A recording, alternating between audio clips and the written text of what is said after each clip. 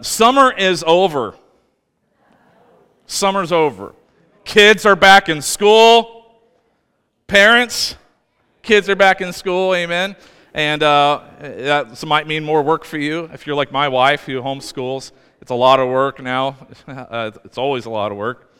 But kids are back in school. Summer is over. We just finished our series for the summer last week. We went through the book of James, like verse by verse, through the book of James all summer long. And so that means today we're going to start a brand new series. And so we're going to start a brand new series today called God-Sized. Maybe you've seen when you go in the checkout line, there's different size candy bars. You got fun size, which is not fun at all. Can we just be honest about it? Fun size Snickers is not fun. It's too much work for the, if I'm going to eat candy, there's a certain caloric intake I'm willing to participate in. And for fun size, I just have to, when you have to like physically open one bite at a time, maybe that's a good idea. Maybe you give up, you stop eating, but I like the king size. Come on, somebody. And, there's another size that we're going to be talking about, and that is God-sized.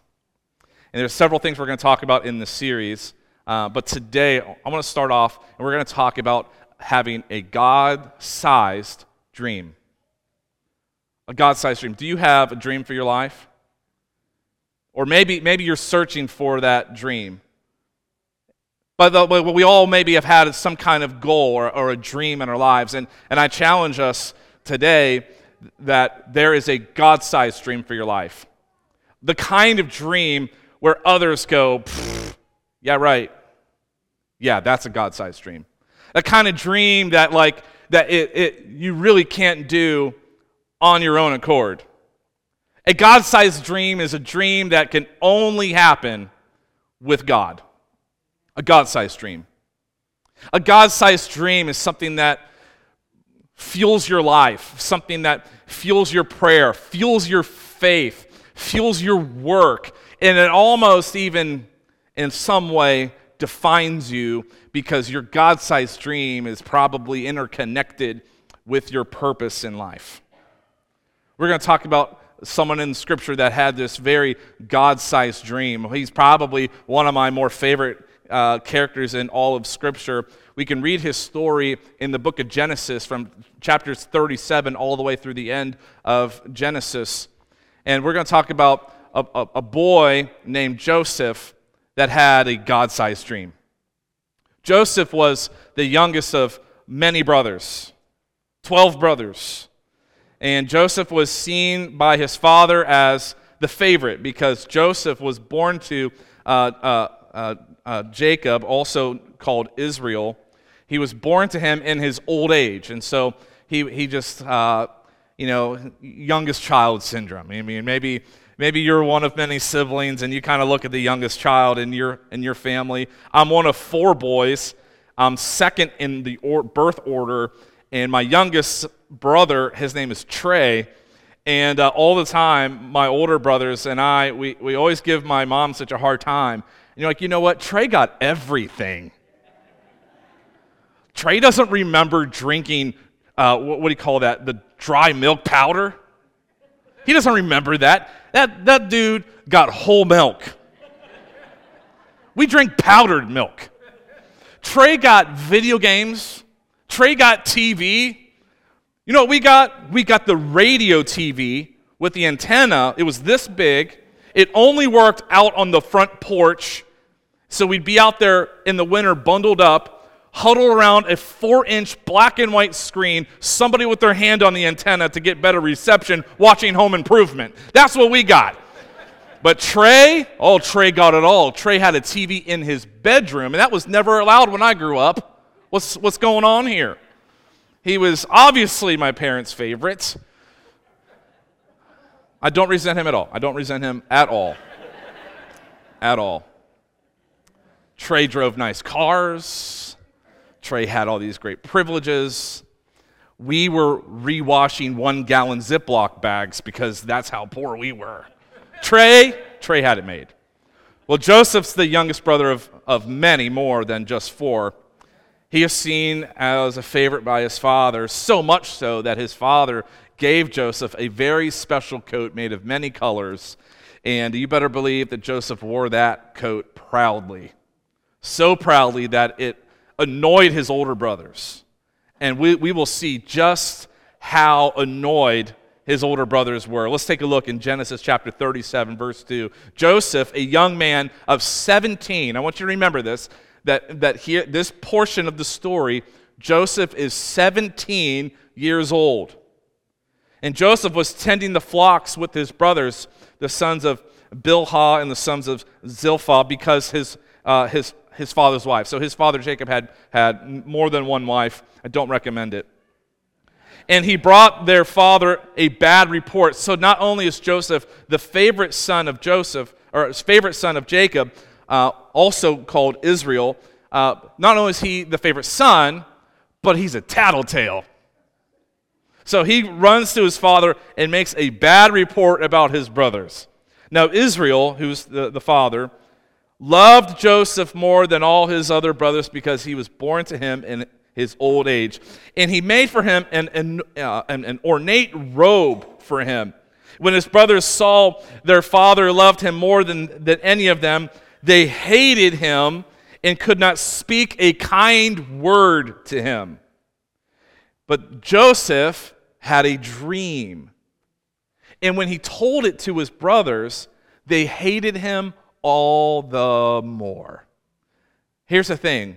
When God gives you a dream, your dream and the purpose for your life will likely stir up resentment in other people that haven't found their purpose yet.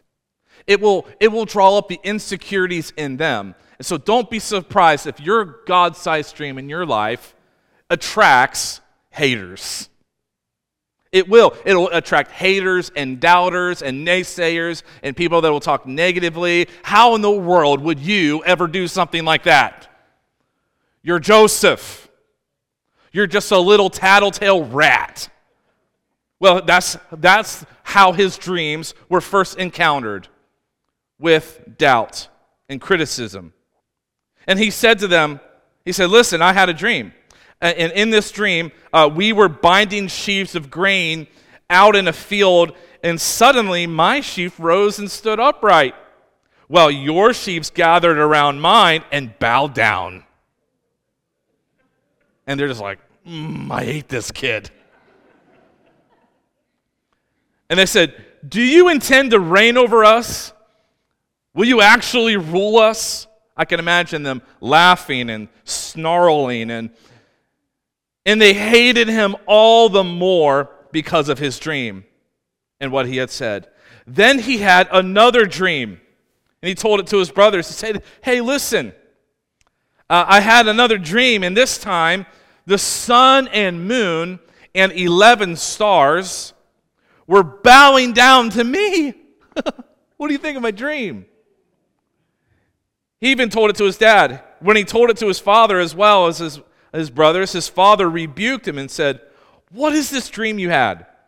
Will your mother and I, the sun and the moon, and all your brothers, the 11 stars, actually bow down to the ground before you? And his brothers were jealous of him, but his father kept this matter in mind.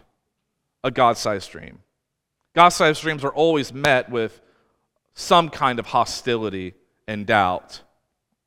So what do you do with that? What do you do with that God-sized? Well, the first thing I want you to know is even for you, that God has a dream for your life. God has a dream for your life. The God-sized dream for your life, you will find your life's purpose and value in it. You absolutely will. People all around the world, all different vocations, all different statuses of society, both the poor and the wealthy, all go to bed at night with the same question: why am I here? And those that think they're here to attain material possessions and money, when they attain it, they realize they're still empty inside, and they're asking the question, why am I here? And maybe you're here today because you're looking for the answer to why you're here. And here it is. God has a dream for your life. He has a dream for your life. Jeremiah 1:5 says it like this: before I formed you in the womb, God said, I knew you. I knew you. I set you apart. I appointed you as a prophet over the nations. Before you were formed in your mother's womb, God knew who you were, and God knew your purpose. And that ultimately every one of us, even you, are meant for something so much more. More than simply existing, waking in the morning, going to work, returning from work, watching TV, going to bed, waking up, going to work, returning from work, paying some bills, watching TV, going to bed, to wake in the morning and to go to work, come home from work, pay your bills, go to sleep at night, awake in the morning to go to work. That is existing. And God has a dream for your life that is so much more than simply existing. It is a specific purpose for your life. And when you discover this, you can transition your life from simply existing to finally living. And your living can exist even within the current vocation and job and house and car you drive that you have right now. It's just that simple discovery of knowing why I'm here. The Bible says that without vision, people perish. Without that dream in your heart, people struggle and die. You got to catch that God has a dream for your life. Well, how do I know it? How do I know God's dream for my life? Well, Numbers chapter 12, this is what it says. God says, listen to my words. He says, when there is a prophet among you, the Lord revealed himself to them in visions, and I speak to them in dreams. But this is not true of my servant Moses. He is faithful in all my house, and when I speak with him, with Moses, I speak face to face. Clearly, not in riddles, he sees the form of the Lord. So here's what I want you to know. If you want to know God's dream for your life, get to know God. God says, but my servant Moses is the most faithful in all my house. So with him, I speak face to face. And if you too can have the kind of faith that gets to know God in such a way that he can speak to you clearly, and drop a vision, dropping dreams into your heart, that you can have purpose again. So many of us, the world kind of guides us and directs us to find our career. I think it's so common that the question that we ask teenagers is, what do you want to do with your life? What kind of career do you think you'll have? What kind of college do you think you'll go to? What kind of career do you think you'll get from that degree? And we chase career. And we should think along those paths, and we should be seeking those things. But career is not necessarily calling. Career is how you make a dollar, but calling is how you make a difference. And when you find your calling and you make a difference, you can do that no matter your career. And we have people that serve on teams here at New Life. They're serving kids right now. They serve the needy through our food pantry teams, and they have all kinds of different careers, but they know what God has called them to, and many can leverage their career to make a difference. You need a career.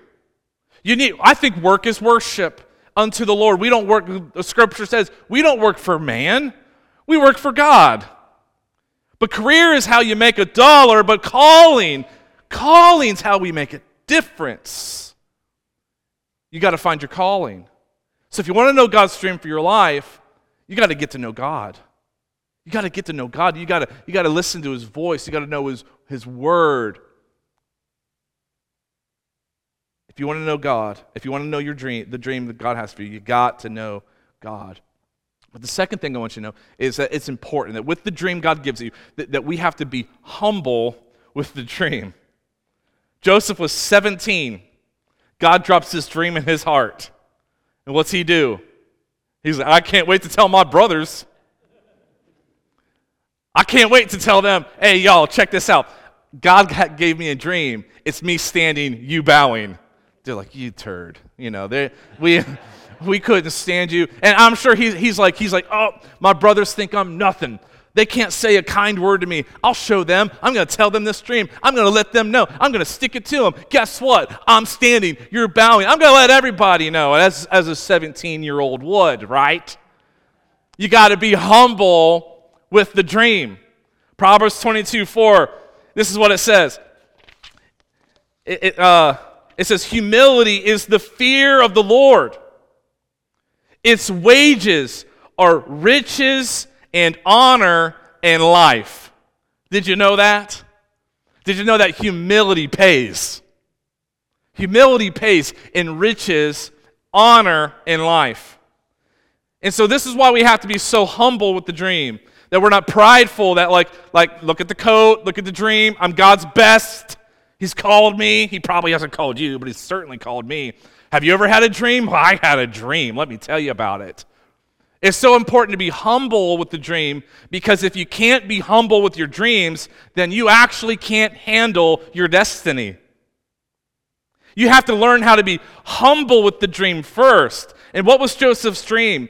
Joseph's dream was that God was calling him to a high level of leadership, but he would never be able to excel to that level of leadership without humility.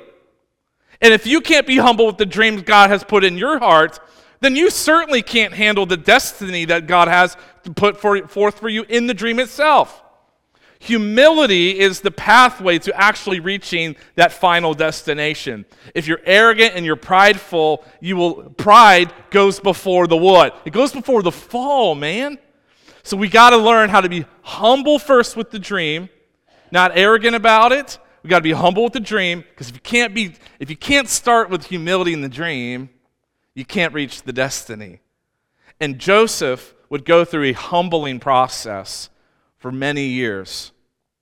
So in Genesis 37, it says, so Joseph went after his brothers, and he found them near Dothan.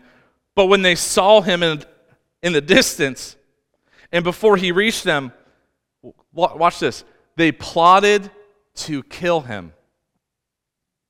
Here comes that dreamer, they said to each other. Come now, let's kill this kid. Let's throw him into one of these cisterns and say that a ferocious animal devoured him. And then we'll see what comes of this dude's dreams. Well, then Judah said to his brothers, well, hold on a second. What will we gain if we just kill our brother and cover up his blood? I have a better idea.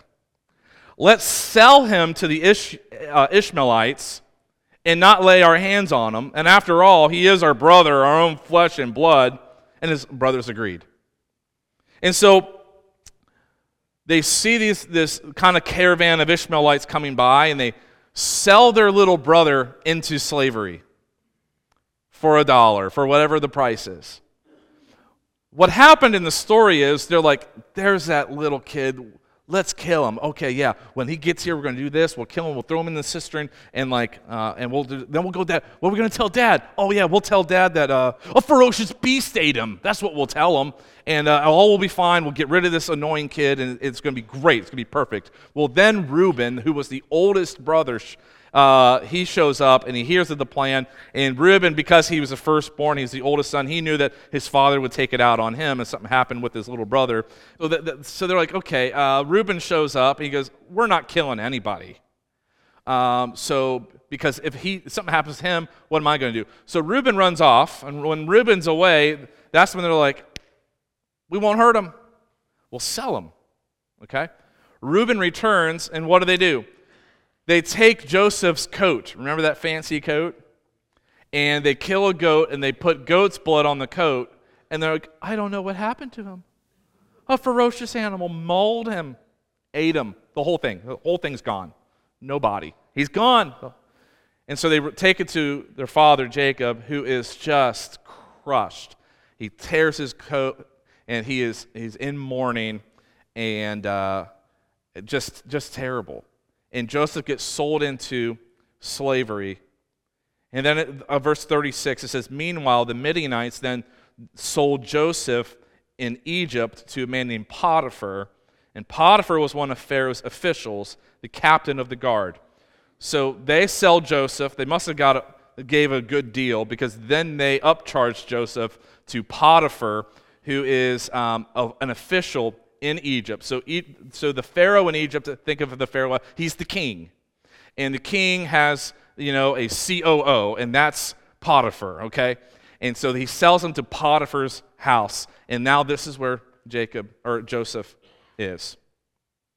And so Joseph finds himself, he had a dream, but he's going to find himself in the pits. He will find himself in the palace. He will also find himself in a prison long before any part of this dream comes to fruition. So what happens when the dream that God has given you is you believe it, you have faith for it, but you find your life in the pits? Well, the pits is where your current circumstances are inconsistent with your current circumstances. With your dreams. The pits is when your current circumstances are inconsistent with your dreams. Has anybody been there before? Like, God, I know you've put a dream in my heart, but I look around me and I don't see how this could ever be a reality.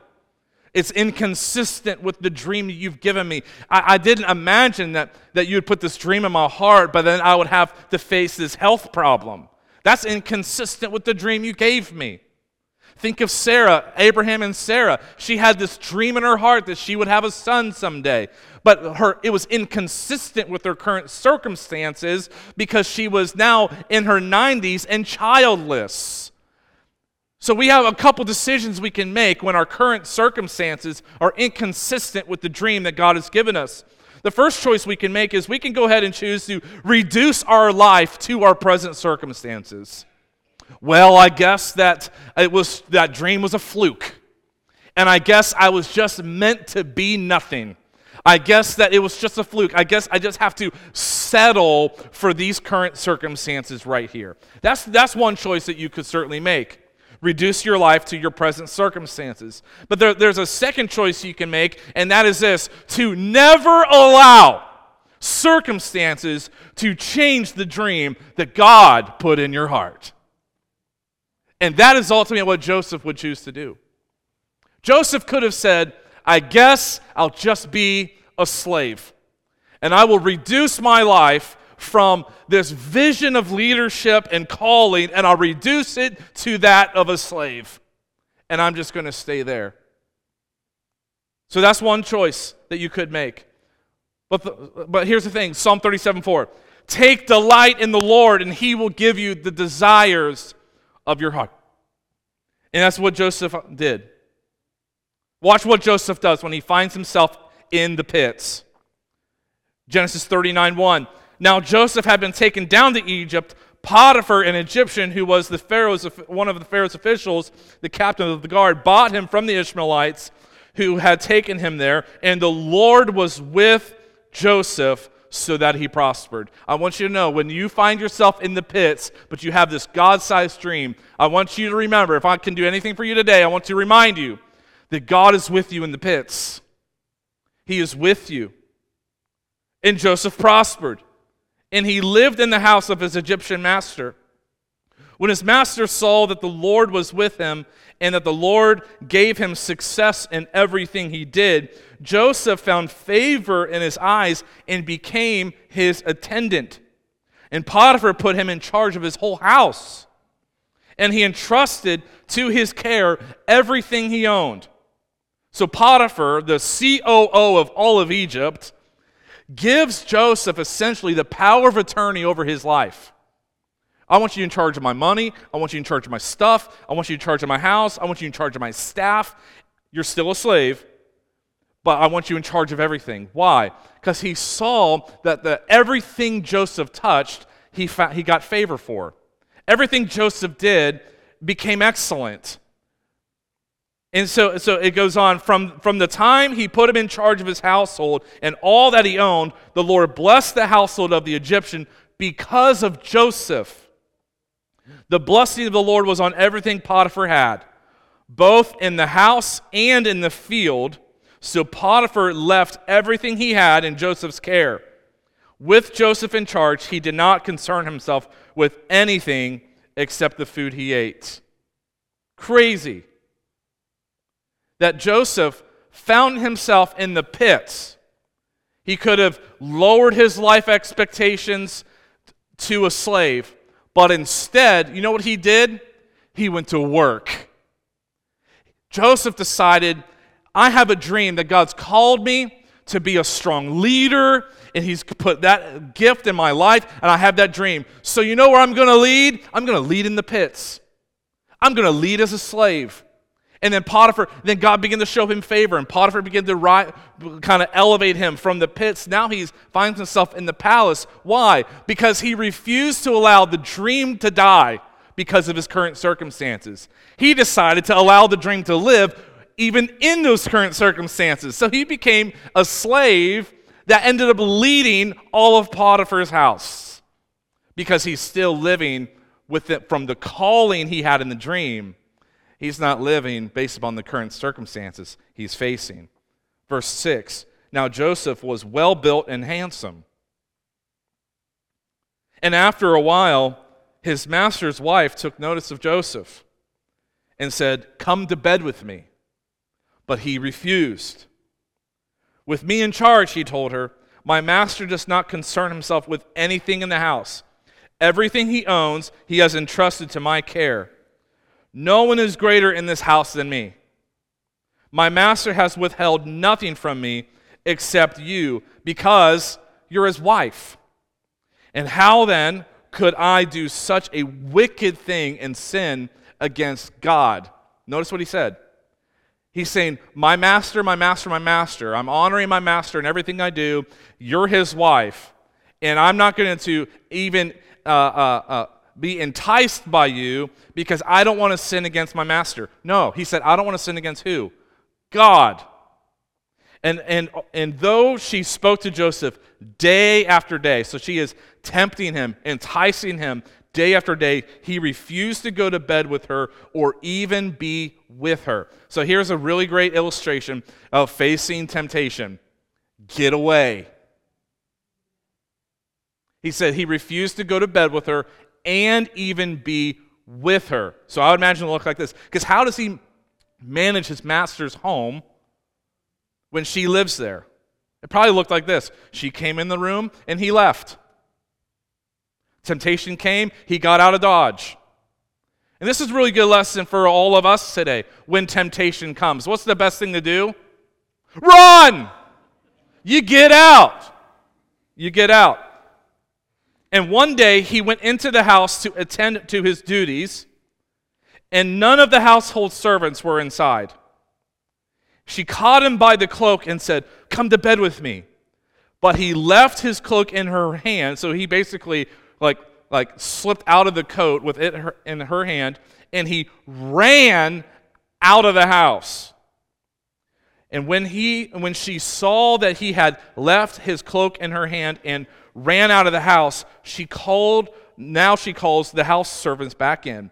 She says, look, this Hebrew has been brought to us to make a sport of us. He came in here to sleep with me, but I screamed, and when he heard me scream for help, he left his cloak beside me and ran out of the house. He got tricked. He got played. So here's the thing. When you're faithful to the dream in the pits, God will begin to elevate you to a place where you're no longer in the pits, but you find yourself in the palace. But don't let living in the palace, Joseph said, there's nobody more important than me. He knew it in this house. He knew that. God had elevated him to that place. But don't get apathetic in the place of the palace, where you think you're better than you really are. Joseph was the greatest, but he kept humble, knowing the dream. He didn't allow the power and the favor and the fame and the money and the status to get to his head that would allow him to do something immoral. So in the palaces are the part of the journey to the dream that demands integrity. So Joseph has worked his way. God has elevated him to the palace. And what's the palace part of the dream? It requires integrity. It's the test of integrity. So now that you have favor, now that you have influence in your calling, now that you have influence in your career, now that people will answer to you, and now that God has given you a little bit of power, what are you going to do with it? Are you going to use it for selfish reasons? Are you going to use your power to kind of begin to slip and slide, thinking that you're untouchable? No, the palace is the part of the dream where it's a test of integrity.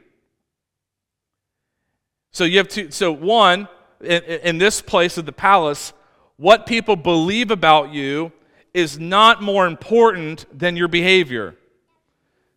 So you might think that, well, I have this influence, I have this power, I'm rising, man, my dreams are starting to come true. Your integrity and behavior still matters more than what people believe about you. Because here's the thing, when you rise to a certain level of leadership, people will lie about you, as Potiphar's wife did.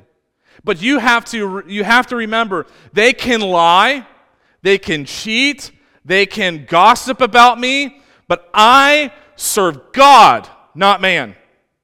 My integrity is to the Lord, not what people think. You can fire me from my position in Potiphar's house, but I will not sin against the Lord. He knew this.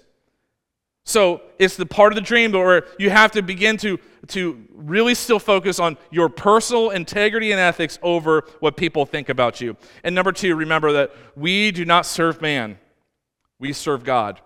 Why was Joseph so successful in Potiphar's house? Because he didn't work for Potiphar. He worked for God. Why was Joseph so successful in resisting temptation? Because he didn't want to just upset Potiphar because that's his wife. He wasn't going to sin against God.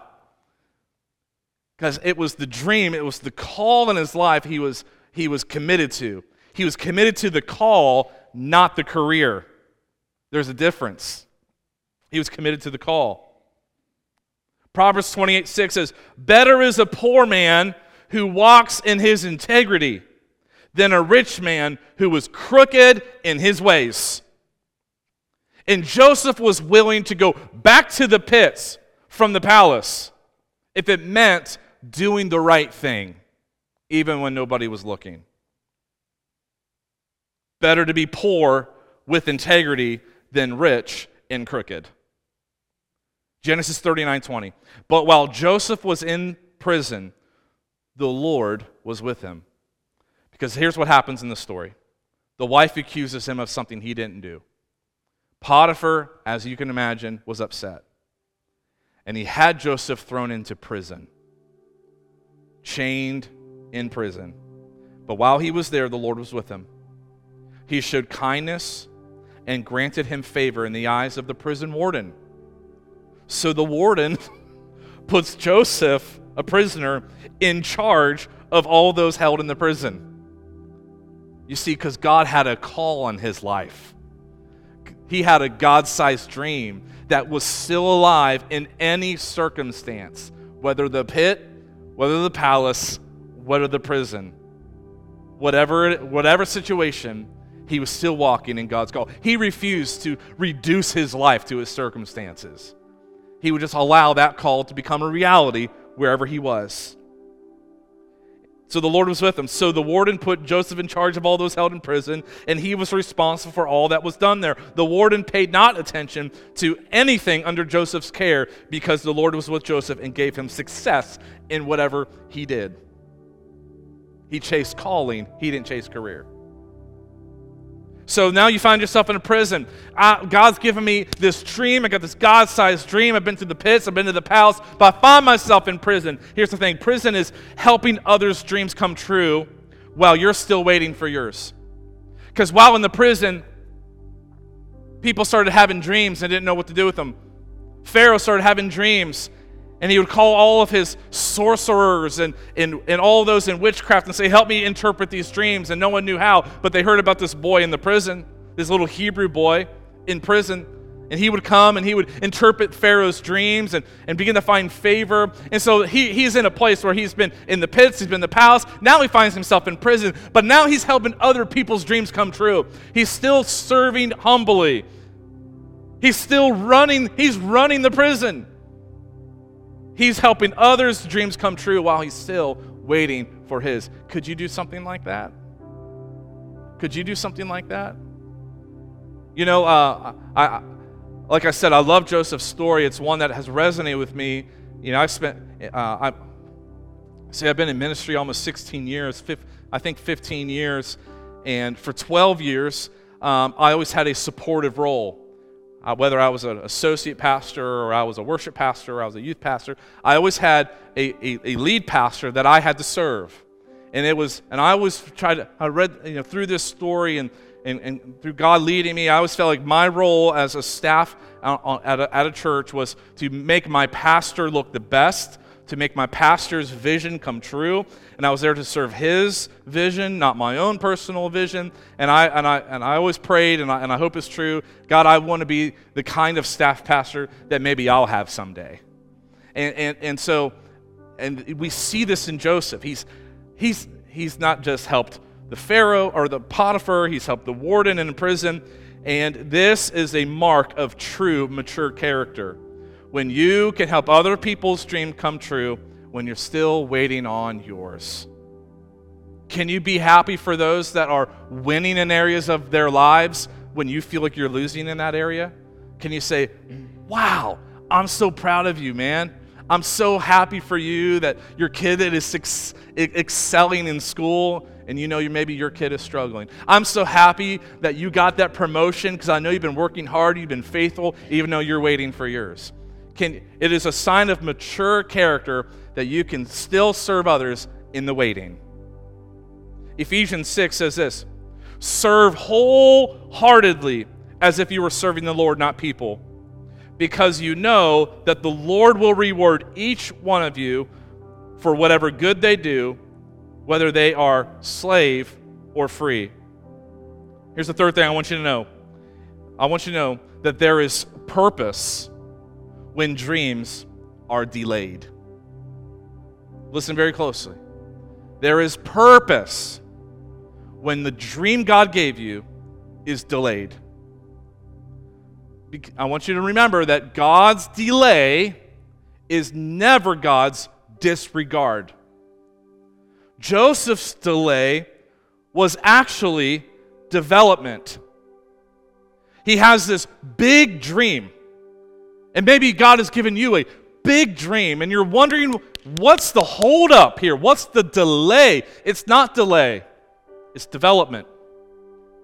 And God is trying to develop you in the delay to be able to handle the dream.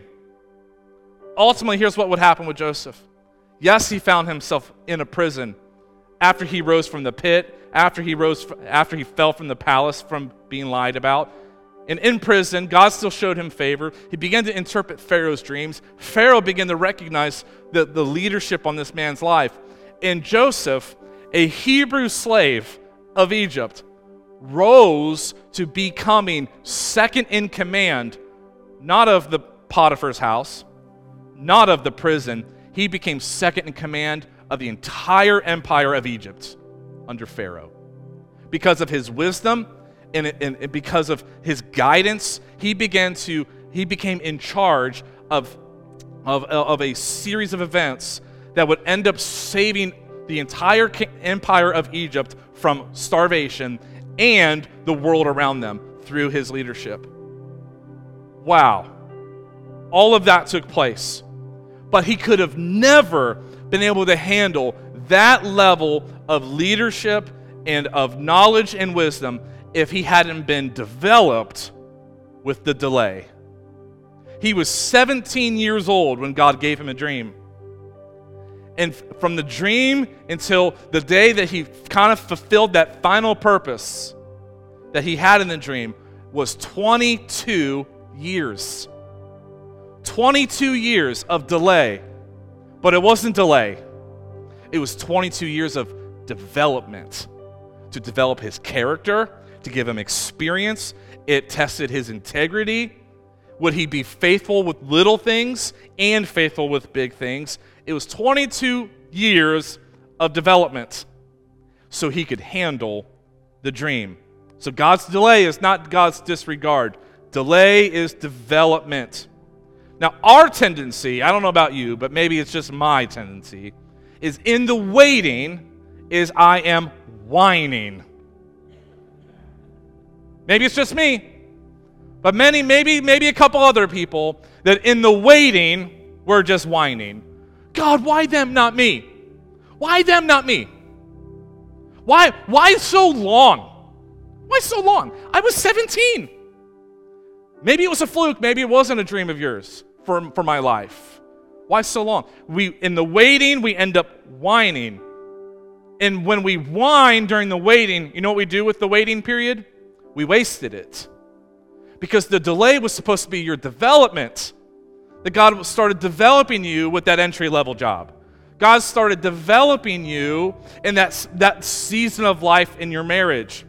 God was developing you when you just had one kid. Now you have 700. Feels that way sometimes. God was developing you when you had to manage that little area of your life or that area of your work. It's development. But if you whine in the waiting, you waste the waiting. You waste the developmental period. But God hasn't called us to whine in the waiting. Like Joseph, you know what he's called us to do in the waiting? Work. Work in the waiting.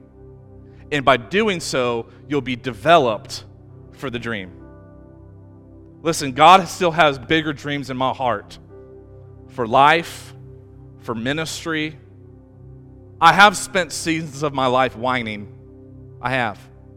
And I recognize I wasted years of development.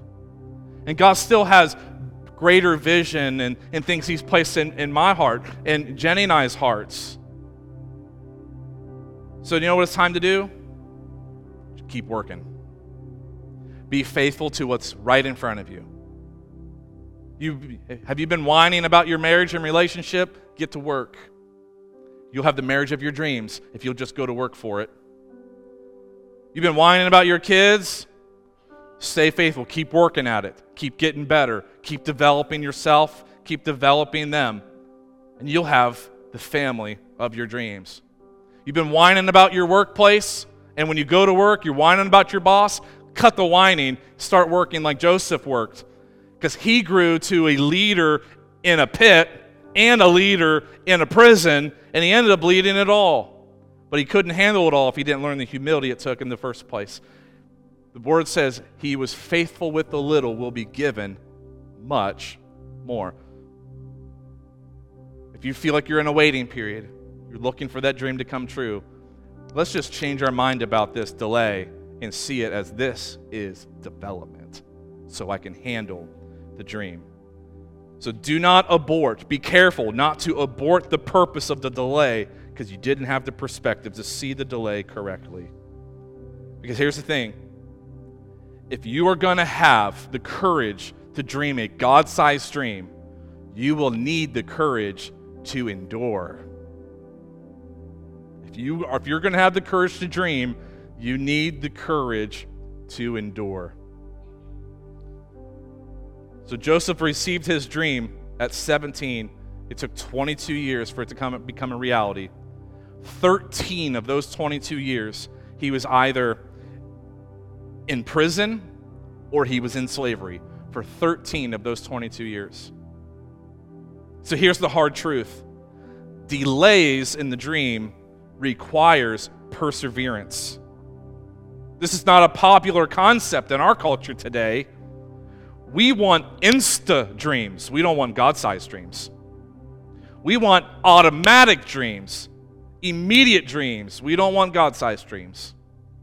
Because we live in a microwave world, but we have a crock-pot God. And if you ever throw a lean cuisine in the microwave, it's not the same as that crock-pot meal that sat on the counter for 6 hours. It's just not. People want that insta dream. But God's not in the business of birthing dreams that we disregard when the delays become demoralizing. If we have the courage to dream, we have to have the courage to endure. We don't need perseverance when we first get the dream. That's exciting. When you first get that dream that God put in your heart, that's exciting. You don't need perseverance. Our excitement is enough to get us started. And maybe you're guilty of starting the process of the dream and it fizzles out. And then you start the process and it fizzles out. We don't need perseverance when the finish line is in sight. Again, our excitement will catapult us to, it won't catapult us to completion. Our excitement may get us started, but perseverance will get it finished. We need perseverance in the middle. Everything feels harder in the middle. When you feel like I started this forever ago, but you can't see the finish line yet. You're in the middle. That's where you need perseverance the most. If the middle looks like it looks bleak, the middle feels like defeat. The middle feels like failure. The middle is heavy. But don't stop working. We work in the waiting. Don't abandon God's purpose and that dream, that call in your life. Don't give up when you feel like quitting. It's a little messy in the middle. But God is at work in the middle, and He's working on you, preparing you, positioning you for that promise that's at the end of the finish line. You will experience delays toward your dreams, just like Joseph did. But if the dream is truly from the Lord, it will be worth it. The victory will be sweet. Despite the windy road that you may have traveled to get there, it is worth it. I'll leave you with this last thought. Maybe we aren't supposed to follow our dreams. Maybe we're supposed to follow God, and our dreams will follow you. It didn't matter if Joseph was in the pit, in the palace, in the prison, or when he found the promise. Maybe he wasn't chasing this dream after all. Maybe he was just chasing God. And in the prison, He was there. And in the pit, God was there. In the palace, God was there. At Chrysler, God is there. In the marketplace, God's there. At your address, God is there. Maybe the world's been telling us it wrong for too long. Follow your dreams. Maybe we're not supposed to. Maybe if we just follow God, our dreams will catch up to us and we'll fulfill our purpose in life. Would you stand with me this morning? This morning we're going to pray, and I'm going to ask if our prayer teams, if any members of our prayer teams are here, if you would come and just find a place down front. Any members of our prayer team, you can begin to find yourself and get in position here. And I just want to invite you. We're going to sing one last song like we usually do.